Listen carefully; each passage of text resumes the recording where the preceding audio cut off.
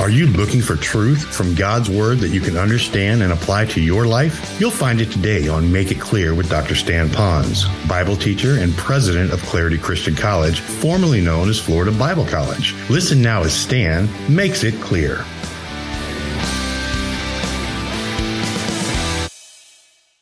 Heartfelt prayer from a clean heart close to the Lord for all people that don't know Christ as Savior.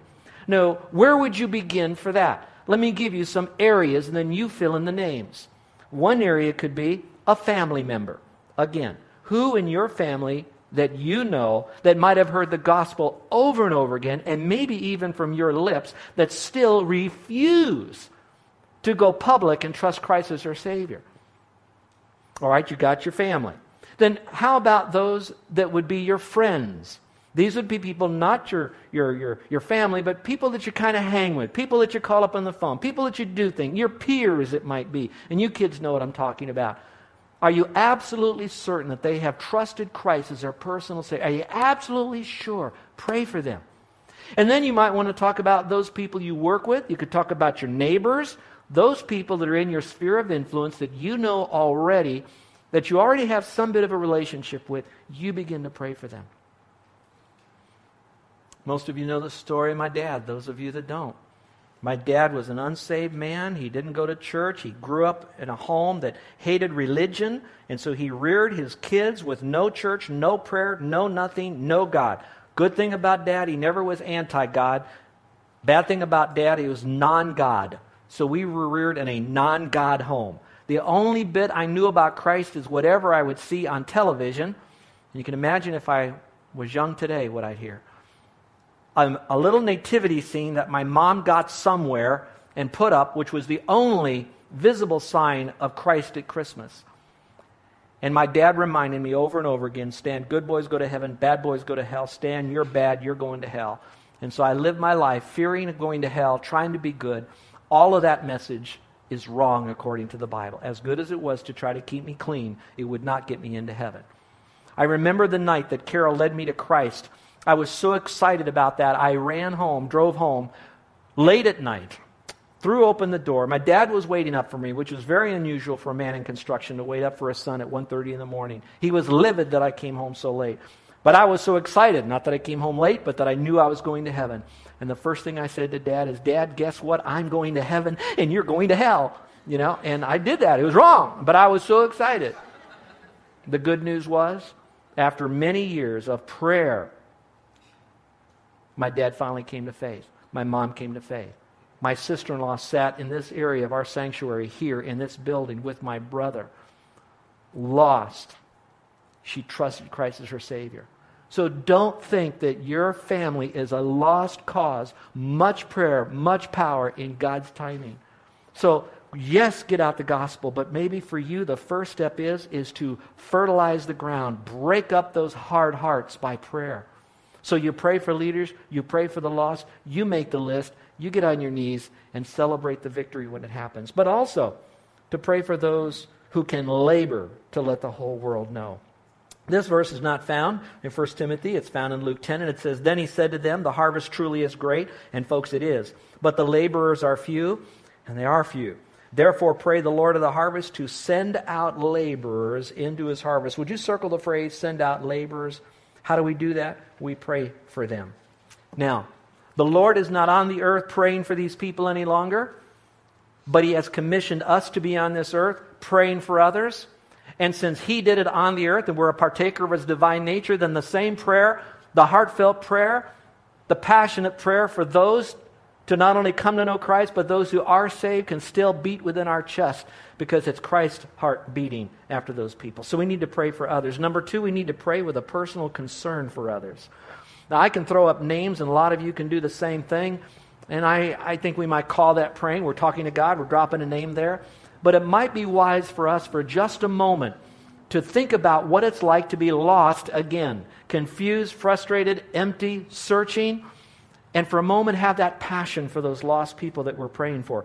Look at 2 Corinthians 5:14. It says, For the love of Christ compels us. Christ died for all, that those who live, that's you and me, should live no longer for themselves, but for him who died for them and rose again. So how do I pray for them? I pray with them with the love of Christ. Now look up here, folks, for a second. Some of the folks that I've asked you to think about that you've tried to give the gospel to, and you have failed because they have rejected you, the natural response is to feel hurt, betrayed, even a little bit angry, of course embarrassed, and especially if they keep the pot boiling by mocking you because earlier on you did give them the gospel. So it's easy to have a moment there of, I don't want any part of this right here. Well, here's what God does not ask us to do. I hope you can hear this. I used to think when I was an early Christian and I was now reminded of my responsibility to share the gospel, that I needed to love the lost world. And so I tried to work up that man-made love for them because I needed to love them. And then I felt guilty if I didn't love them enough until I learned something. I learned that it's not my love for them because I will never love them fully, unconditionally, because I can't in myself, because I'm wrapped in flesh. But now, if I remember that Christ loved the world, Christ died and rose again, and it's His compassion for the lost world, then what I do is I don't try to say, I love the world because of what they've done for me. I love the world because I should love them. What I do now is I focus on Christ. I remember who He is. I remember why He did what He did. I remember what He did, and I remember that Christ is still in me, the hope of glory, and He loves them, and He demonstrated that love. So now, within me now, I can have that same compassionate passion for those lost people as I allow His love to be loved out through me to those other people. So for just a moment, no matter what those people did to you, they really are doing it to Christ and His message. And He did it to Christ and His message, and Christ still died for them, still rose again, still offers them eternal life. So because He still can do it, it's not I, it's Him. I can't, He can, therefore I will. And it's so beautiful to see that. And that's what this whole passage is talking about. I can do it because He is in me. I like what Oswald Smith said. He said, the light that shines the farthest will shine the brightest at home. Think about that. If we really want to give the gospel to those that are far away, and I'm talking to you older saints that are here for just a moment, and I say this in love. We love our missionaries. We want to support them, and we will do everything we can to have huge mission conferences and write letters and visit them and bring them in and fund them all that we can. But remember, as much as we do that, our missionaries are wondering, are they doing it back home as well? That we're in this together. And so if we want to shine brighter there, we've got to shine brightly here. And I'm thinking about that now. I'm thinking about here we are. We are facing, in my personal opinion, one of the largest, the most church-wide intensive outreach programs we have for the entire year, which is our No Fright Kids Night. Now think about it with me for a moment. You open up any Friday section of the paper, and you're going to see very soon, if you haven't already, a litany of haunted houses and spook trails and everything else going on this island to try to arrest the minds of the kids and really to market what they're doing, to raise money to do that, and what real benefit's going to come to those kids. That's what they're doing. And of course they're going to do a great job. They charge plenty for it. Of course they're going to do a great job. Satan's going to fund it. Of course they're going to do a good job because everybody likes that. Who wants to be told that they're a sinner and they need Christ as their Savior? However, when you open up that paper, how many times are you going to see a full-page ad that says to the rest of the community that is plenty out there that says, I don't want my kids to be scared silly. I don't want them to embrace that kind of culture out there. But there's nothing else. I don't have an alternative. How great it would be that we would have a full-page ad that says, we offer No Fright Kids Night, and we do it better than the world. Our games are better. Our food is better. Our music is better. The excitement is better. And I don't want to say the gospel is better because what they have is nothing. We only have the truth. How exciting that will be. And so that's the passion. Now watch what I'm saying for just a moment. If you know that I care for you, would you at least say, uh-huh? Because now I'm going to step on some toes. Maybe. I don't want to be misunderstood about what I'm about to say. I am very much for No Fright Kids Night. You've exceeded last year, and I can only imagine what next year is. So do not stop. It's all about that. But what I want to do is I'm going to ask you to stretch yourself even more. And here's where I'm going with this. You could put so much of your money and energy in providing the most quality program. But if we don't put the same amount of prayer and work in the front end a connectivity to those children and parents that have kids to bring them here. No matter how great this is, it will not be or have the same results if we put the same energy in the front end of this thing as well. Remember, these booths and all that we're going to be doing can do as many as 500 or 600 kids as well as we can do 100. So let's pack this place out by making sure that on the front end of this thing, we are so thinking about lost people. So we'll shine further away because we shine brighter here. Are you still okay with me? All right, now take one more step. Nothing away from the event. I applaud that. You know that. I'm just saying make sure that Satan doesn't get us so caught up in doing all about the event that we don't put the same energy in here. Now I'm going to go to the back end of the event. The event is over. The booths are down. We're going home to finally get our shower. It feels so good. It's over. It is not over. In a sense, it has only just begun. Getting them here, seeing the love that's here and the excitement that's here, all that is done, hopefully through prayer, created fertile minds, fertile hearts for what we can do in the future. And this is where Satan will shut it down. Satan has no problem with us having a great event. You know, hey, do all that you want as long as you don't really get the gospel out. Or you don't invite a whole lot of people. Or invite a lot of people, have a great event, but then go home and shut the door and wait till next year. This is where it's at. The building the bridges, the visiting, the sending of the letters, the following up, the phone calls, the going to check on it. And I know some people don't want to be bothered and all of that.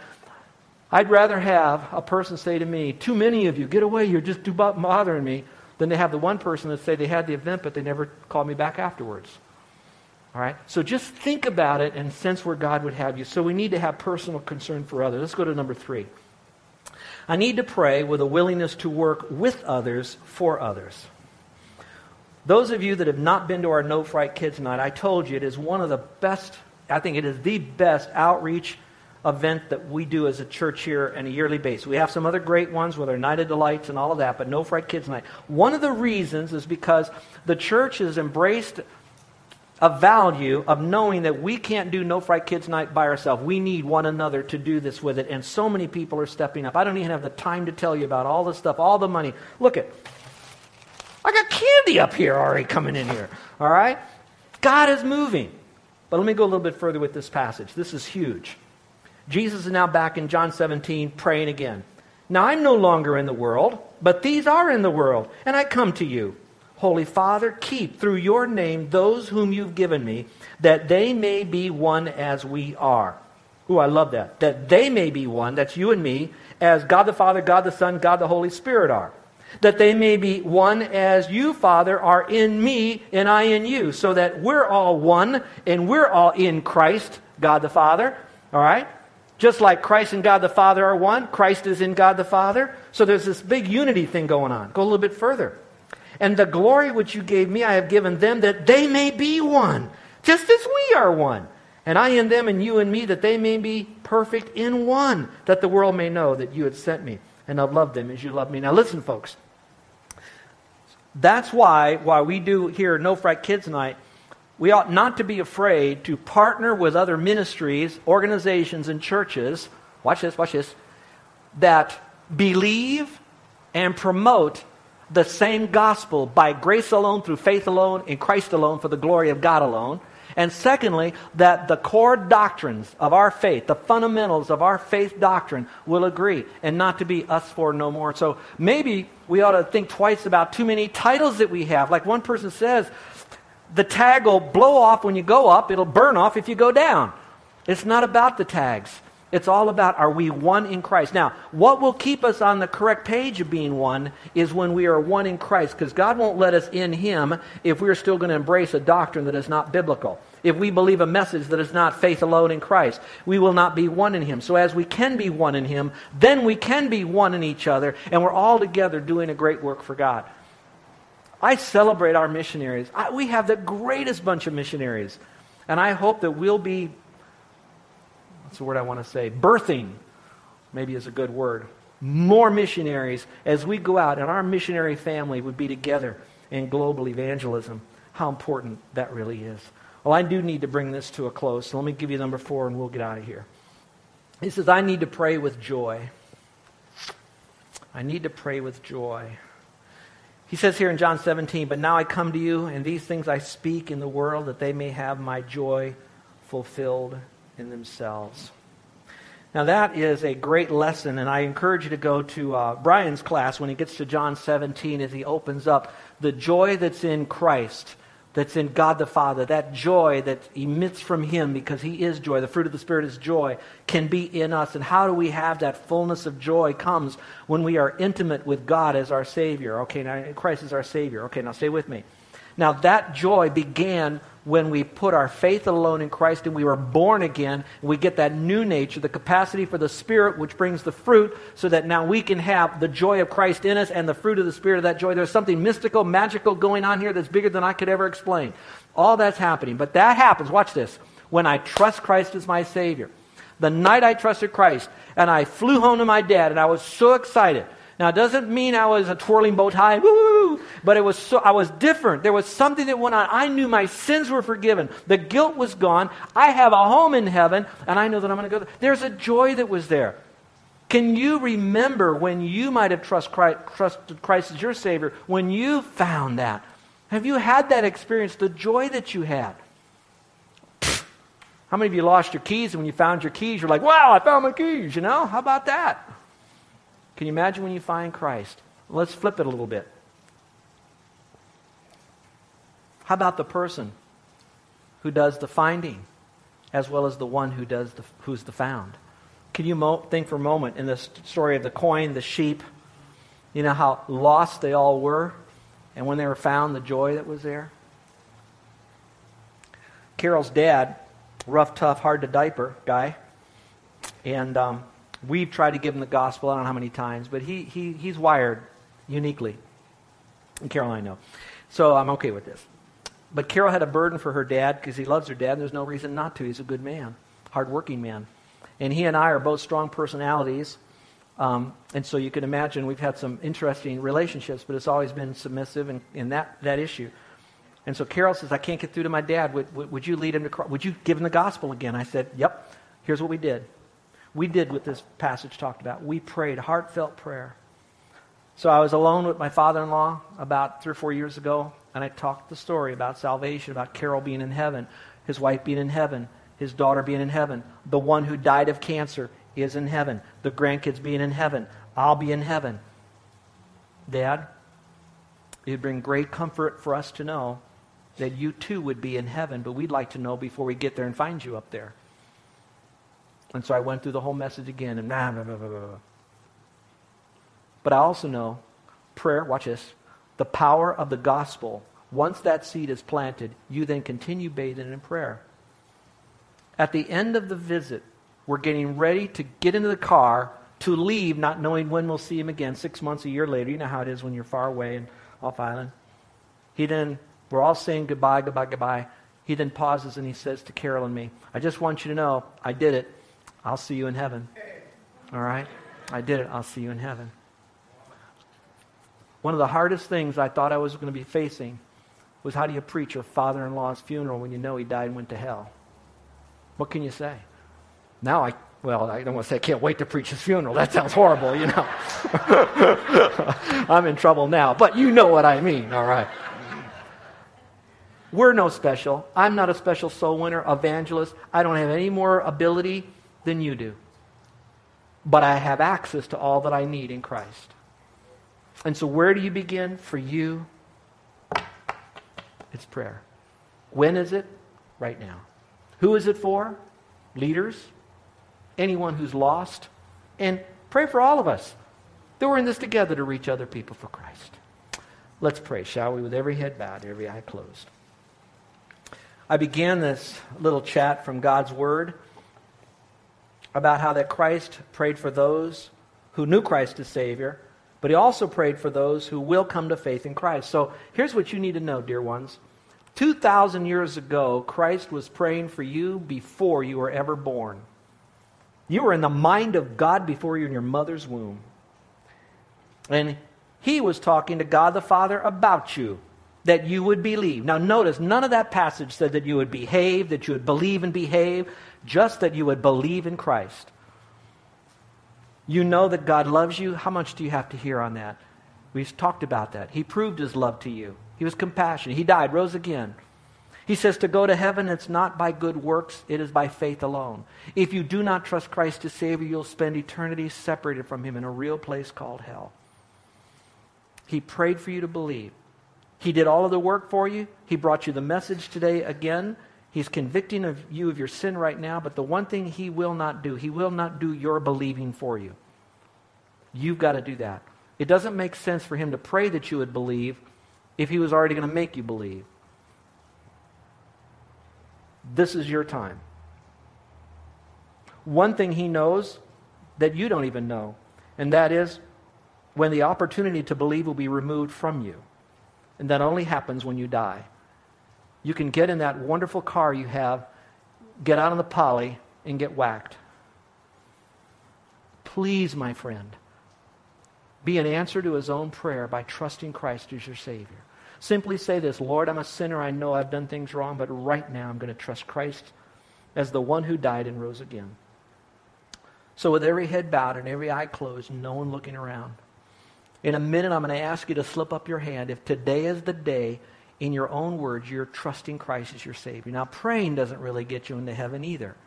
It's a time for you, though, to personally acknowledge that He is the Lord. But you are calling unto Him. It's not just knowing to believe. It's that you really are trusting in Christ. So tell the Lord that. Say, Lord, thank You for dying. Thank You that You are my Savior now, because I am trusting in You. You tell Him all that. You have that little time of communion with Him, that mental transaction.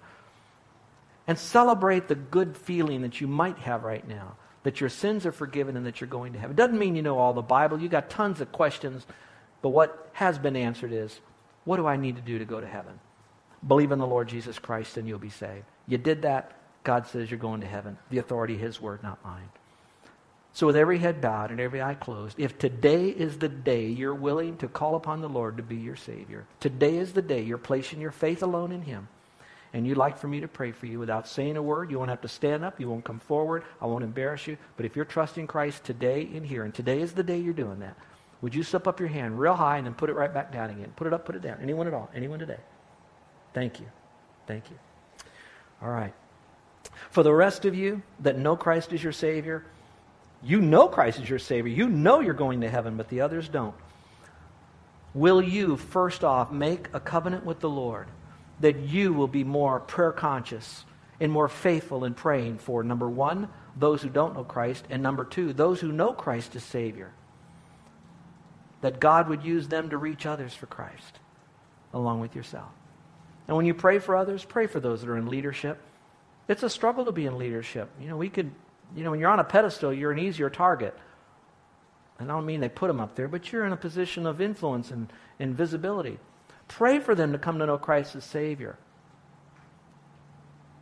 Pray for Christians who are already around them to be bolder with their faith than they are. Or maybe would be more consistent with their testimony so they're not sending a mixed message. Pray for those in leadership, whoever they might be. Pray for those who are lost, beginning in your own family, your friends, your relatives, your associates, your neighbors. And then pray for our world that needs Christ. And then pray again for our brothers and sisters that God would send more of us out there to do the job. And if you don't mind, I'm going to ask you to pray for one more thing. That God would call out of our group people that would want to go into full-time vocational Christian work. And that we would have the means to equip them, to train them, to prepare them so they can confidently and accurately communicate sound truth because they've been taught properly and they'd be doing the job. Pray for our missionaries who are out there right now. How many of you would like to have prayer because that's where you want to go? That's how you want to be. You want to ramp up your prayer life for those who don't know Christ as Savior. Would you slip up your hand? Amen. Amen. Our Father in heaven, as we prepare now for our communion, we're doing this because you're the ultimate soul winner. You came to this earth. You did what you said you were going to do for us. We were on your mind when you were on the cross. And we want to thank you for that. And so as we take this now, we show your death until you come. It's not our message, it's your message. It's not a relationship with us, it's a relationship with you we want for them. And so, Lord, I want to thank you for that. And thank you for these, Lord, that are willing to take this message and allow you to grow them because they're choosing to apply it. Father, again, I pray for any in here who have not trusted you as Savior, that they would place their faith in you, and you alone as their only hope to get to heaven. In Jesus' name, amen.